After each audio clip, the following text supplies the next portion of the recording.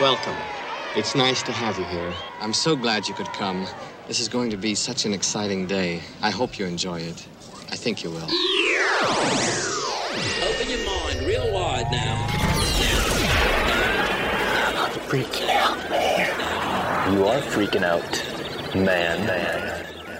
Welcome aboard the Mothership Radio Show. Tonight's episode includes an interview with my friend Bill Watson, who was here before. We talked Plan 9 from Outer Space. He held a puppet show in coordination with that movie. It was a pretty fascinating thing to watch live in person. And he joins us tonight, and we're going to get into some strange and unusual conversations about the Knowles family UFO experience in 1988 in Australia, where they were driving down the back roads of Australia, and a UFO harassed them, basically picked up the car and dropped it on the ground. So tons of information about the story we're going to go over, and we're going to hear from the family themselves as well. So that's going to be coming up here. And then we'll get into a deep conversation about our future, man. All right, so make sure you got your seatbelts fastened, the trays and seats are in their upright position, and let's get strange and unusual with Bill Watson and the Knowles family, right here on the Mothership Radio Show. Open the pod bay doors, Hal. What if I told you I'd take you to a place you'd never been and do something to you that's never been done? Terrified members of the Knowles family claimed a bright flying object sucked their car off the ground. It was early yesterday morning when the Knowles family had their close encounter on the Nullarbor Plain. About halfway between Melbourne and Perth, their blue Ford Telstar was chased by what they told police was an extremely bright white light. The egg-shaped object hovered above the car, lifting it more than a metre off the ground. Police at Ceduna in South Australia were today at a loss to explain the sighting. Samples of ash taken from the Knowles car have been sent to police forensic scientists for study. So far, the results of those tests are unknown. A Perth family claims it's been confronted by a UFO while crossing the Nullarbor. Their story's been backed by other motorists, and the crew of 2 South Australian fishing boats have also reported being buzzed by a UFO. Faye Knowles and her 3 sons claim an orange blob picked their car up off the highway. They fled in terror into the scrub until the object disappeared. For the Knowles family, it was to have been a routine drive across the Nullarbor. That all changed as the family approached the town of Mundrabilla on the Air Highway. They claim that's when they had their unexpected and terrifying encounter with the unknown.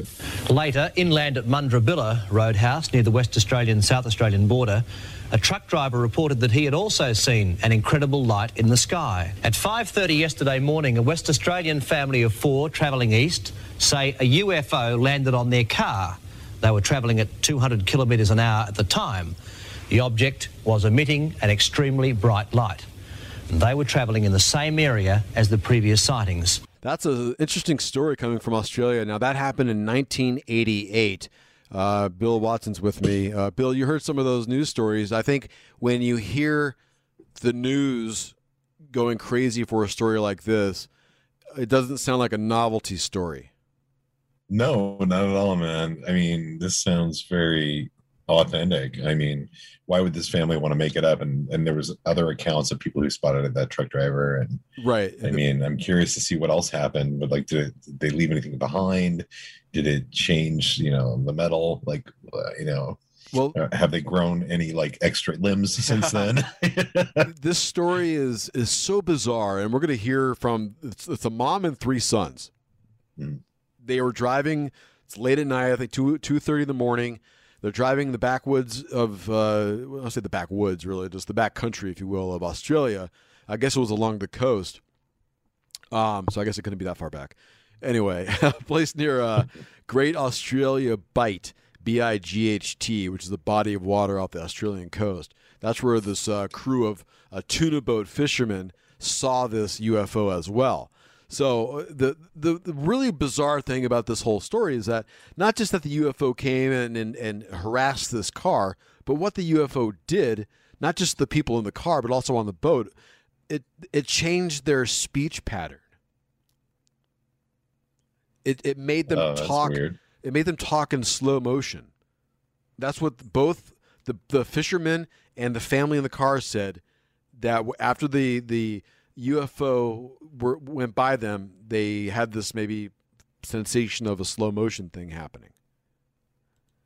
Isn't that crazy? Well, that's insane. I mean, a lot of people talk about like how we're governed by our gravity and time is only relevant here on Earth.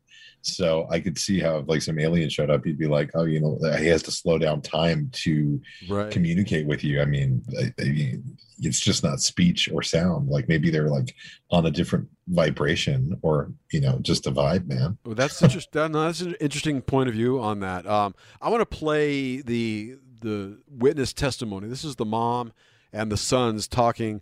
I believe it was on a TV show and explaining what happened basically. And these are kind of long clips, about a minute and a half each, but I think it's important to listen to them in their entirety to get a sense of their voice, get a sense of how genuine they sound as well. So here's the Knowles family, Knowls. You can look this up online, 1988, the Knowles family UFO car incident. Take a listen to the mom right now. What time in the morning was it when it first happened? About 5 o'clock in the morning. And you were driving which way? Towards Victoria. Did it suddenly come up behind you, in front of you, or just hover over the car? It was on the middle of the road. It was, just in the middle of the road, in front of us. How big? Looked like truck lights to us, I didn't take much notice. Patrick, you thought they were just headlights sort of coming towards you? I did, you see something like that, you wouldn't take much notice. You just think it's a truck or a car. Did it make a noise? Oh, it was terrible. It was terrifying. What was the noise like? It was like a humming sound. Right. And so when you kept driving, approaching it, did it veer over your top of you or what? I had to put my foot down because it was chasing us, like it was a fair distance back, and the next second it was on the roof. Did you hear a clunking noise when it got on the roof? Yes, we did. Uh-huh. And then, Wayne, after that, how long did it go for? When did it lift the car off the ground? Start shaking and start lifting the ground up. The car at me. Start lifting it. What were you saying to each other? We thought we were dying. We didn't know what to do. Did you shout? Did you cry? Or? I was screaming. I was in hystericals. Explain this. If you're doing 200 kilometres, you blow out a back tyre, would you roll a car or what? Yeah.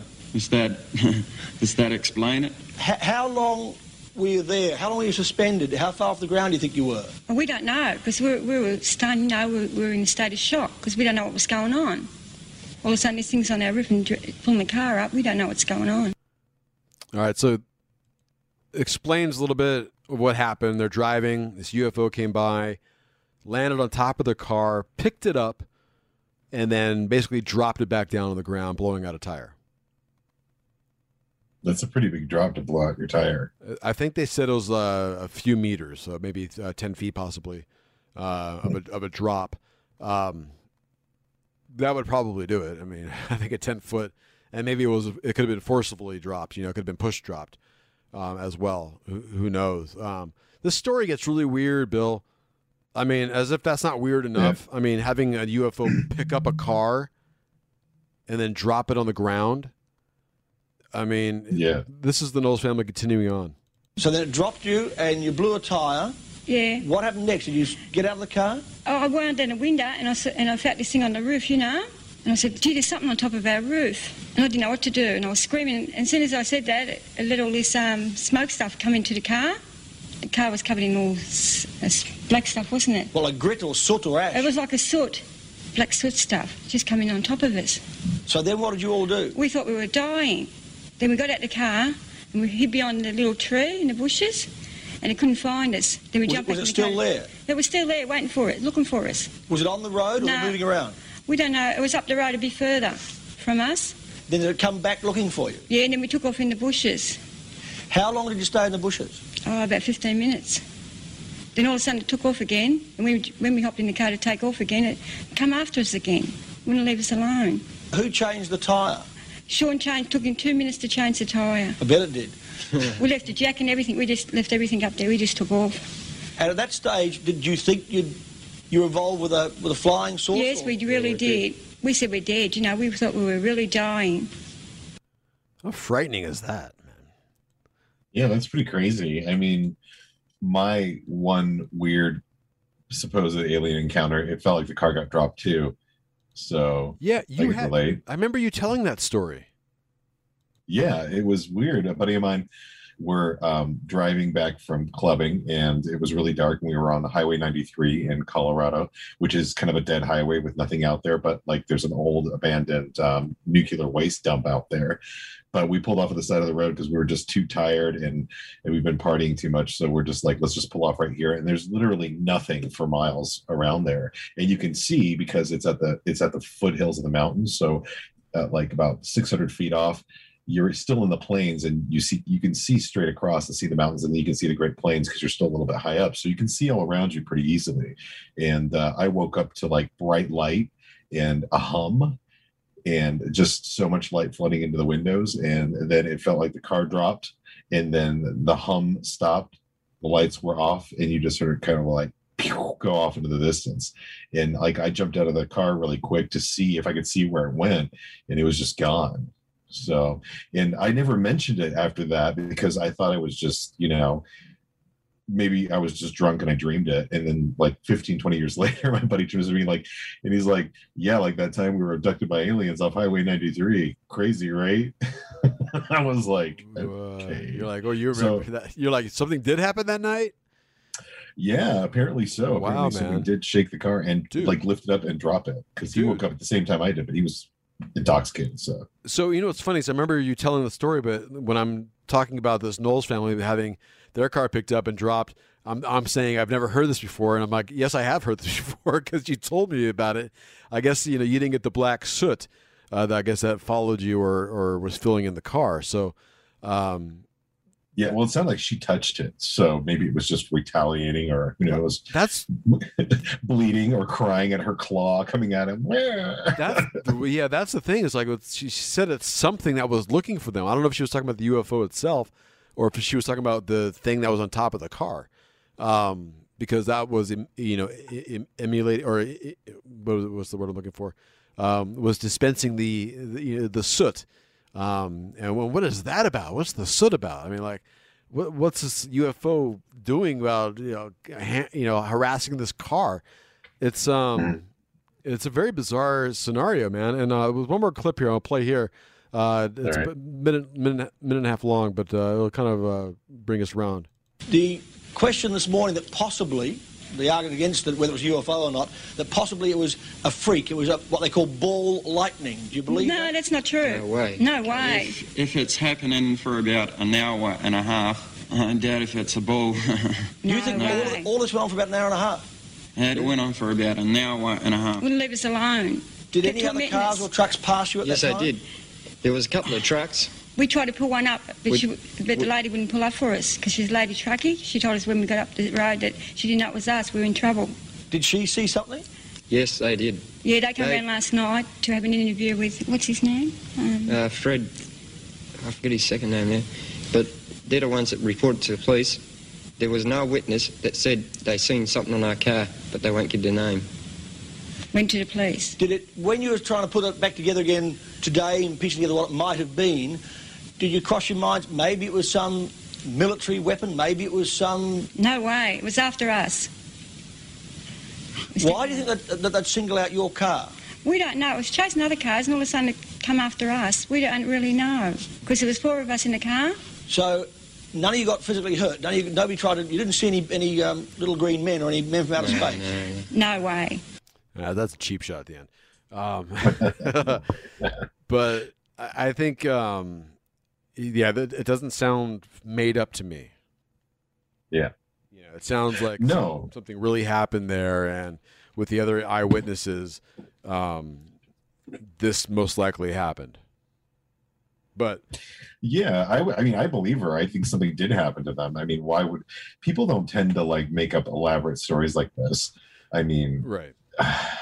And most people aren't just that creative, and then they all kind of they all corroborate. When people are trying to share a lie, they can't really repeat the incidents chronologically very well when you separate them. Right. Like they tend to like jumble things up, or one adds something that wasn't there and then the other one subtracts, but usually they're adding things just to fill up the dead air. So I don't know. I believe them. I believe something happened to them. I mean, is it military technology? Probably. I mean, we have so much stuff that's classified. Yeah, I would believe this is 1988. I mean, not to I don't say... know. You know what? I'm going to be honest with you. My dad used to work for one of the aerospace companies, and he's like, we are 50 years ahead in technology of what you see now. He's like, so what you see in 50 years is what we had 50 years ago, but we don't release it to the public because it's too dangerous to give them at that time. So when they catch up, like when the public evolves with the bits of technology that we give them, then, you know, we add a little bit more here, we add a little bit more there. I mean, for example, 4K video is a satellite compression that was released, you know, and to one guy who made the Red camera that first came out when they were doing like 2K video and all that stuff, like that was licensed from the U.S. government as a compression. And when I was working in medical technologies, doing like 3 and 4 dimensional ultrasound, there was certain equipment I couldn't take into other countries because it was too advanced for them. And they could build weapons out of it. So I guess I would believe that it could be something like that. I mean, I don't know. That's my explanation. I mean, well, it's an easy explanation to say, well, it's probably military because for the most part, it's the only thing we really have to say at this point. Because otherwise, you know, unless you can prove that's from outer space. But I guess the harassing part, the soot, I mean, again, we don't know. I mean, obviously, we don't know. I get that part. I mean, you've seen Top Gun. They buzz the tower, so maybe it's like military Top Gun. It trips me out now that I correlate this event with your event. You know, that kind of trips me out a little bit now because, you know, I'm thinking, again, yeah, you did get lifted and dropped. So I'm just curious if this is the same situation because they said it was a ball of light too. For them, it was like an egg-shaped style of UFO. Yeah, I didn't see it, but it was so bright you couldn't see. Bill Watson's with us. We're talking about this Knowles family and their abduction case, which is just insane, if you will. I mean, again, I think the whole voice changing too, and you know, it's a mother. That's really weird. Yeah, it's a mother, and it's it's her 3 sons in the car. I would encourage you guys to check out the story more in depth. But 1988 it happened. They took the car away. I don't know if we're ever going to see the results of what happened to the car. I don't know if we're going to know if there's any residual black soot that. What did they do with it? Where's the answer to that? Oh, the car disappeared? Well, I mean, there's no follow-up with the car on any story that I've looked up on. Right. I want to see the car. Like it's a Ford Telstar too. That's like the biggest. That's funny to me. I mean, have you seen this car? The Ford Telstar? Yeah. I mean, it's very it is kind of an ugly. Yeah. I mean, if you're an alien, you're definitely going to have a look at that thing. I mean, well, it's not going to run away from you. No, it's kind of hideous. It looks like a bug. It's very boxy. Like a robot bug. Kind of like one of those old Audi Quattro hatchback. Do you think the UFO was attracted to the car? Maybe because it was metal and it was humming. Maybe it just thought it was like simple life form or something. It's like, oh, what's this? You know, kind of like if you see a turtle, you like pick it up and look at the bottom of the shell. I just wanted to see. You look like my old girlfriend of mine. Right. And this one's, I mean, maybe it thought they were turtles and, you know, they were the actual thing that lives inside the shell and that the car is just the shell. I don't know, man. Very strange with that black soot, though. That's just such a weird, like. Yeah. I mean, again, I've never heard anything with the black soot before. So I don't know, man. Maybe that's something we can look into as far as investigating other incidences with black soot being pumped into a car. Let alone being lifted off the ground and slammed down to the ground too. Very crazy stuff, man. I'm going to wrap up the Mothership Radio Show though. Sure. But I have a thing I want to run by you first because normally we do a segment about this time. It's called Maybe It's Real or Maybe It's Make Believe. I don't know. I'm not going to do that right now. I just like to say that. I like to sing that part just so you know. So there's a song by the Steve Miller Band called Swingtown. You're familiar with that? Yeah. Okay. I'm going to play a bit of Swingtown for you, and then I'm going to play something after it that sounds like it. So take a listen to this. Get familiar with Swingtown. All right. Yeah.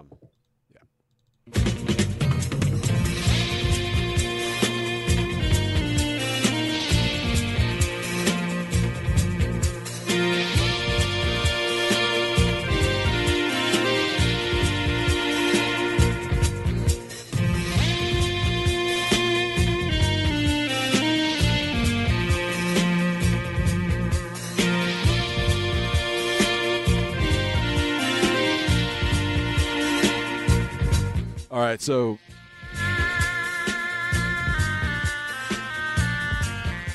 okay, that came out in 1977. Yeah. Now I want you to hear the theme song for In Search Of.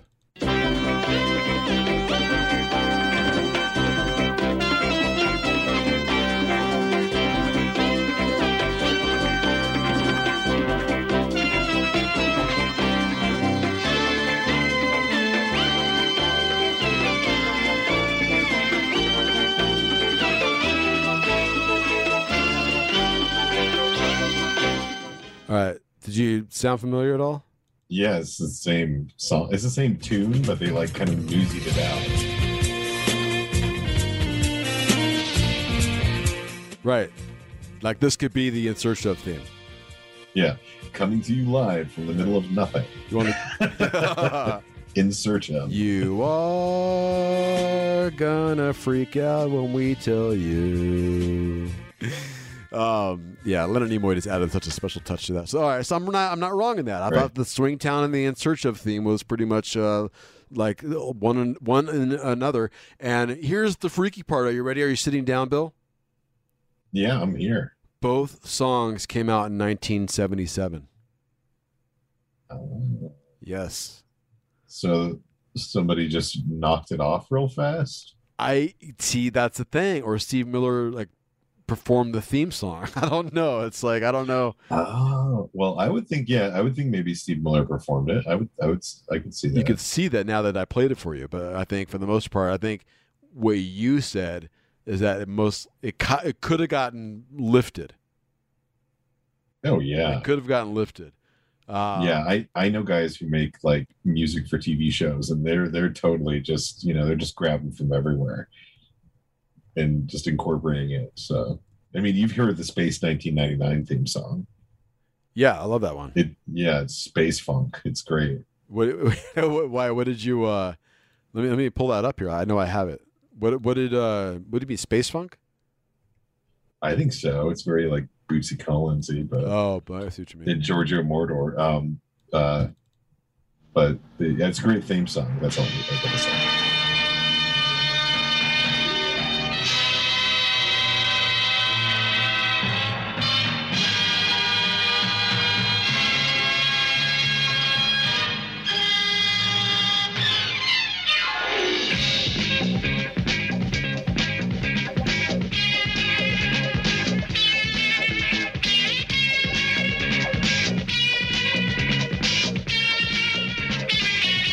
Sounds like porno too.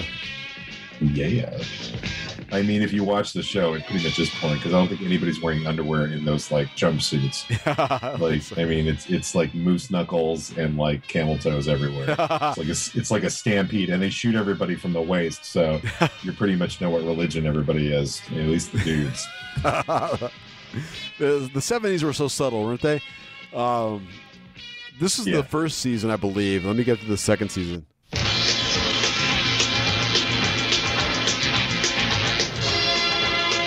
Oh, the first season's the best. They changed it up a little bit.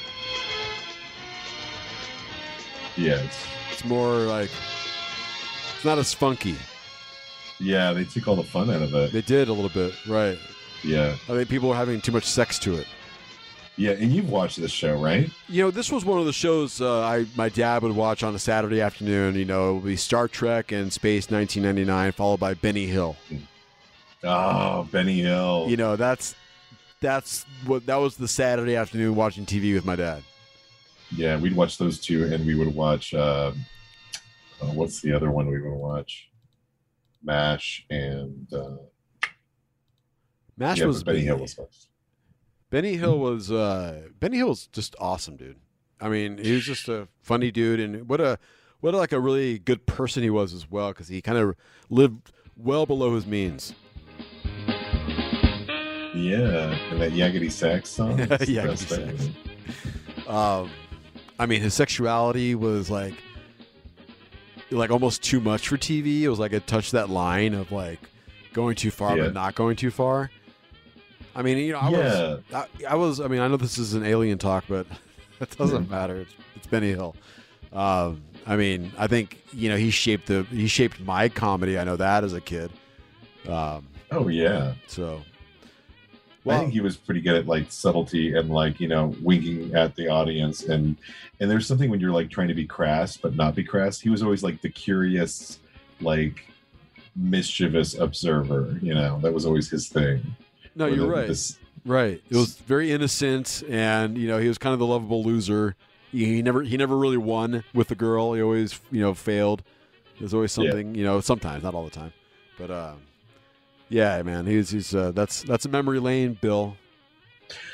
I know, like so much stuff is disappearing. I'm beginning to like realize how old I am. Like, I mean, we are as far away from the 80s as when we were living in the 80s were from the 50s. We're just about that far away, if not a little further now. So yeah, you remember what that was like.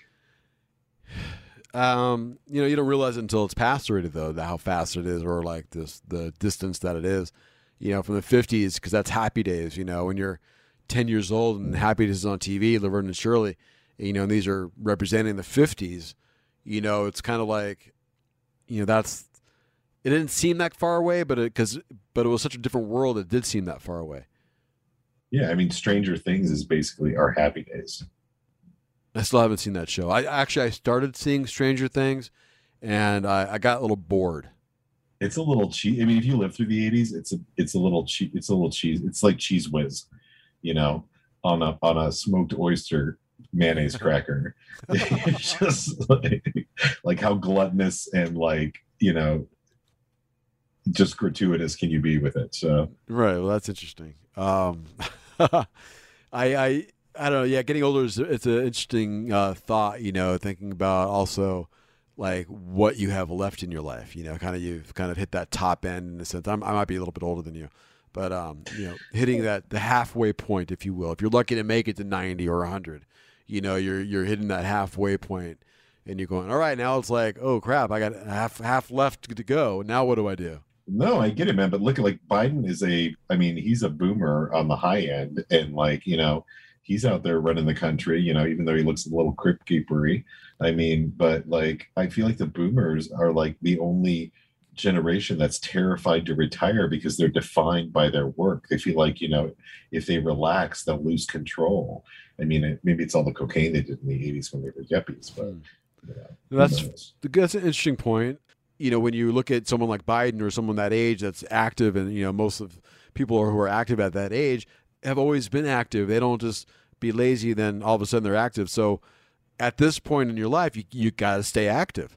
There's just no more lazying around anymore. You have to stay active. Otherwise, it's going to hit you when you're 70 years old and all your friends are doing things and you're like, I can't move because my back is messed up and, and I haven't left my bed in 3 years and this and that. And it's like, but you got to be moving. You got to be mobile if you want a mobile, second half of your life. I mean, it's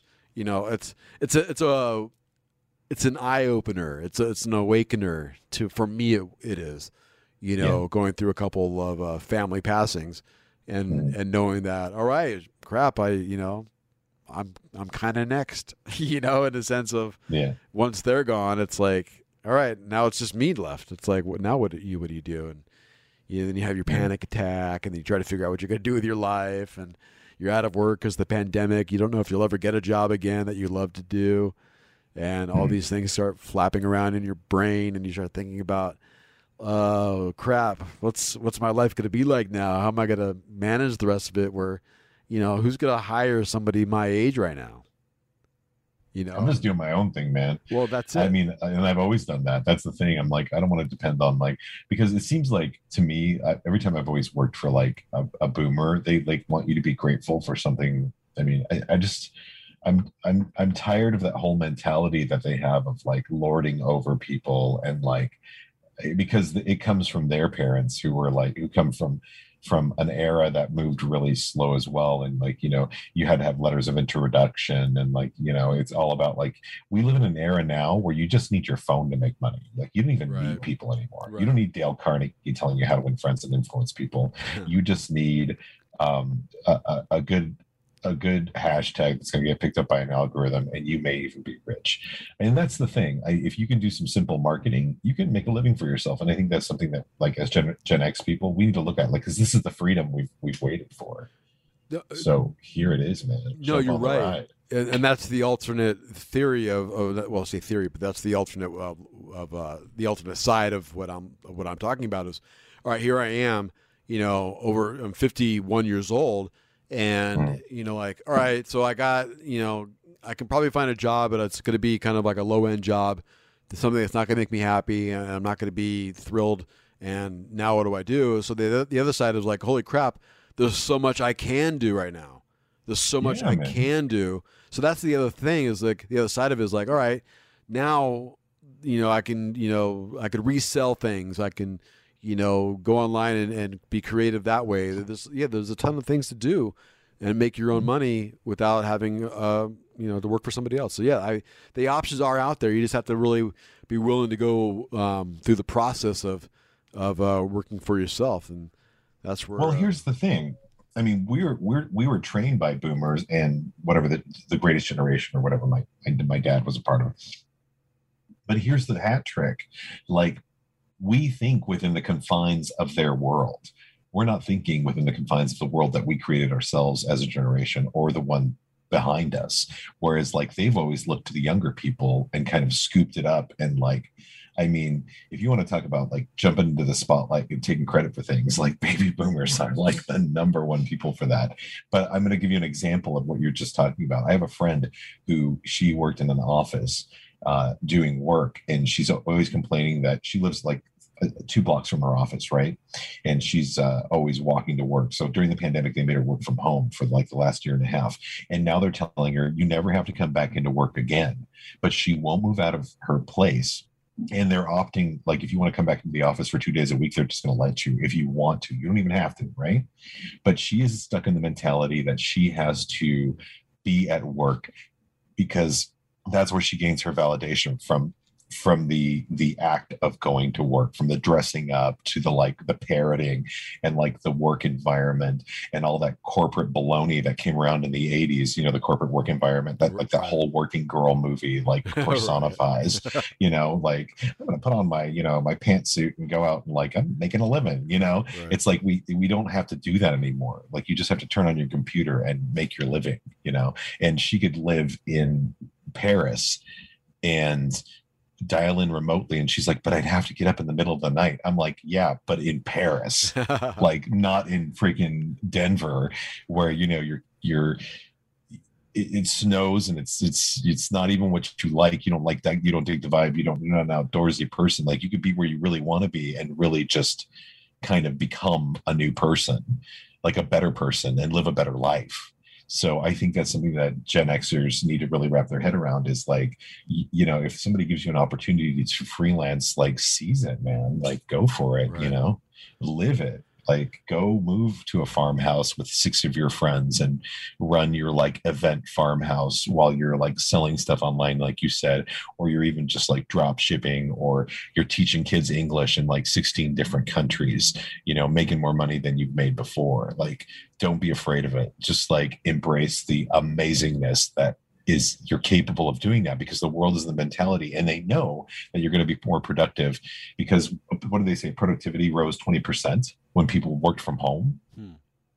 And nobody was working harder. Like, sure. They were just happier. Right, of course, right. Because, I mean, it makes a lot of sense. I mean, that's the what's been exposed, obviously, through the pandemic, is the work at home is obviously, is okay. It's not a big deal to go to the office anymore. We figured that out, which is great. I like the point you make where you say that we grew up in the baby boomers world, and that's true. We grew up in their perspective, in their idea of what our society should be run like. And that's what we're looking at. And we're also realizing that that's not a great way to run society. And I think we're kind of breaking that. We're breaking apart from that mentality, that boomer way of thinking of how a society should be run, and we're creating a new way. And I think that's where we're at right now. And I think that new way is being more freelancing for yourself, being more in the direction of helping yourself before you help others, as far as whether it's health or finance too, because working for yourself is a better scenario in all cases. Well, I mean, when you're talking about finance, I mean, like cryptocurrency is decentralized money, and I think as soon as people like get the fact that you don't need your government to back the currency, as long as like it is, I mean, the cryptocurrency only works because it is governed by the set of rules that are programmed into it, and they cannot be changed. They can only be changed by the governing entity, which is voted on. So it's a very democratic currency, where what we have now is like kind of like this imaginary thing where it's supposed to be backed by gold, but we've sold all our gold to China for computer parts. And basically the thing of America is we do what the Egyptians used to do when we were invaded. We were invaded in the 80s financially when Japan took us over, and now China's doing the same thing because they hold all our debt. So why do we even need this ridiculous like monetary system that doesn't even work for us? Like if we have cryptocurrency, it's based literally on supply and demand, and you can go in there and you don't need the stock market to have these oligarch companies tell you what to do with your life. Like, I'm ready for it, man. Like, give me the future now. I want it today. Right. Like, go and burn Wall Street to the ground. I don't even care. It doesn't serve me. What do I care? Do I need another Starbucks? No, I don't need another Frappuccino. You can hear myself getting fatter. I'm so fat. Right. I mean, we're inundated with all these, corporations that are just basically, taking over everything. I mean, it's controlling all of our lives for the most part. You can't go anywhere. You got to go to this, the same store and the same corporation, for everything you need right now. So there's the options are being limited in a sense of, it's either going to be a Costco or a Walmart, and that's it. Or Amazon, yeah. Or Amazon, right? They're doing their thing right now with their markets and stuff like that. I think. But the thing that we're beginning to see with the kids, though, the younger generation, whether it be millennials or even Gen Z, is they are just making stuff at home and selling it to each other, and they're circumventing that whole system, and they don't even, and marketing to them is difficult because they don't even want half that junk. They're like, what do I need this for? You know what? I'm going to be next month. I'm moving from Paris to, Argentina to remotely work. So what do I need all that crap for? Right. I don't need a brand new stereo or a color TV. Right. That whole song, what was it? Get your money for nothing, your chicks for free. Right. Like, it was all about excess, and that's like a very boomer thing. That's their whole thing. That's the yuppie mentality, is like, I need all this stuff to make myself important. Whereas like Gen Z is just like, I need to, like, because the only thing they realize that the only thing they can take with them, because of course boomers have hoarded all the money in the world, is the experience they're having together. So they're all about shared experiences and community. And I'm like, I'm all for it. I'm like, you know what? You can bury all the boomers like so long. I don't even care what they do anymore. Like, please feel free to retire and do whatever you want. Like, keep your monetary system, like, go away. Right. Like, I want to live in the world that Gen Z is living in, because this is the world I've always wanted to live in. They live in the future that for the last 100 years we've been thinking about. Wow. So I want to live in their world. Yeah, I don't want a car. I don't need a fast car. No, you're right. You're right. I don't need 100 songs about cars telling me where to go.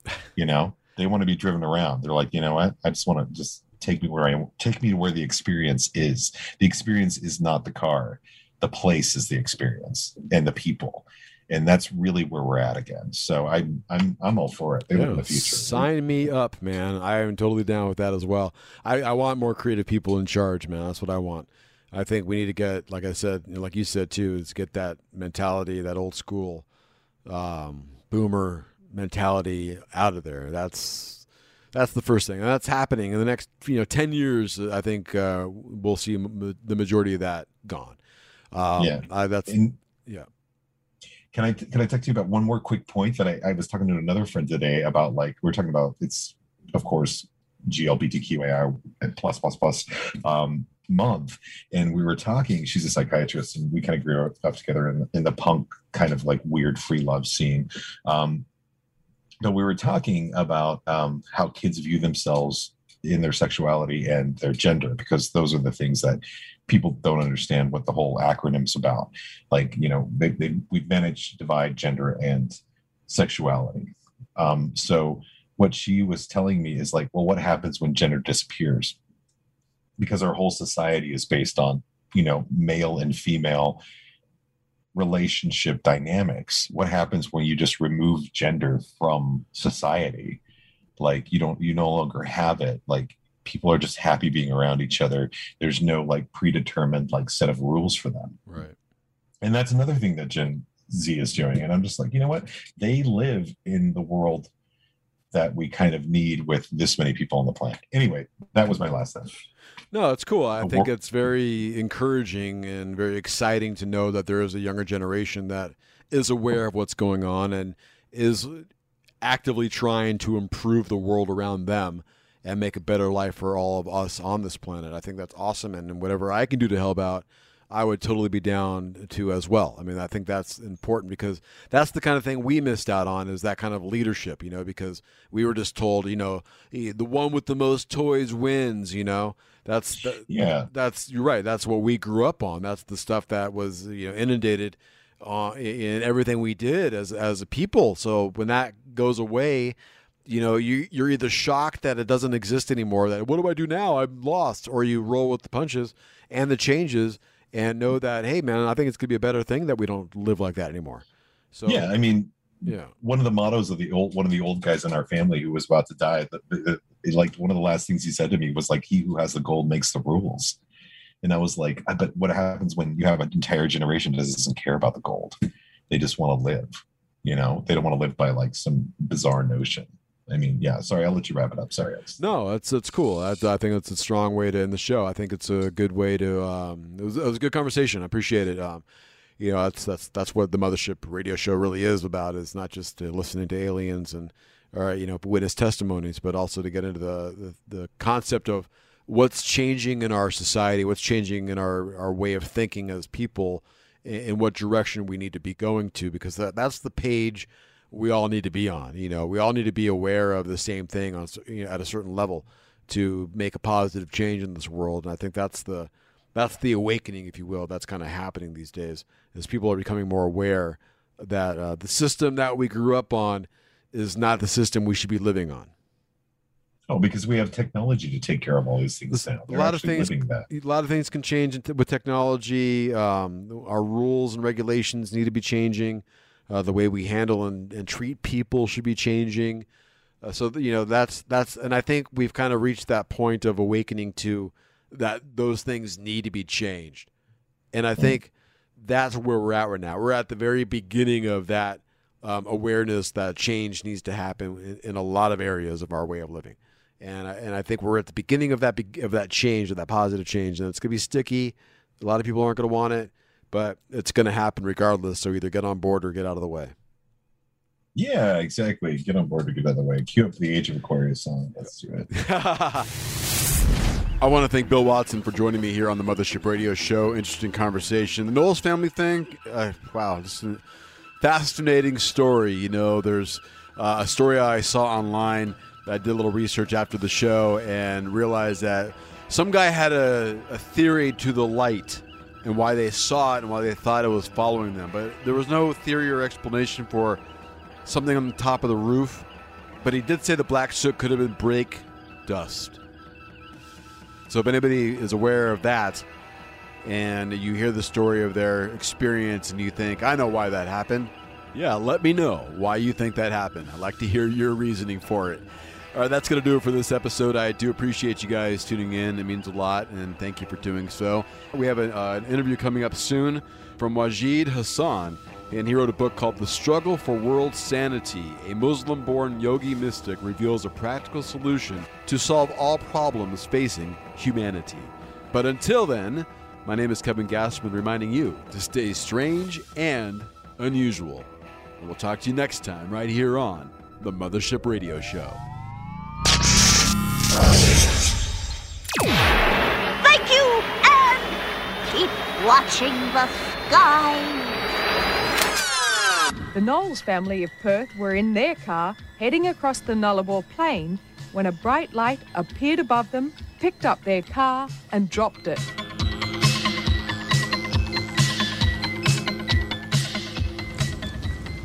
Well, to the Knowles family in Adelaide, thanks for joining us.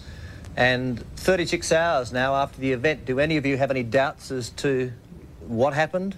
Do you still believe that it was a UFO that landed on your car? Yes, we do.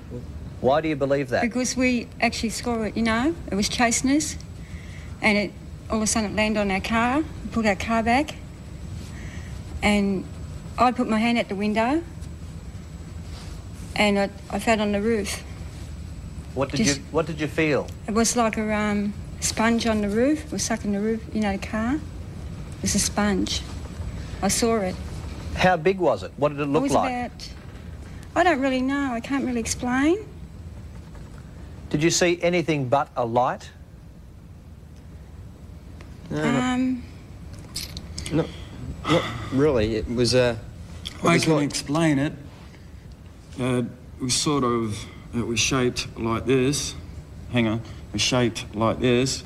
Had like a little circle in the centre, and that was like a yellow sort of colour. And it had on the outsides, it was sort of shaped like that, and on the outsides it was like that, and in the centre it was like that.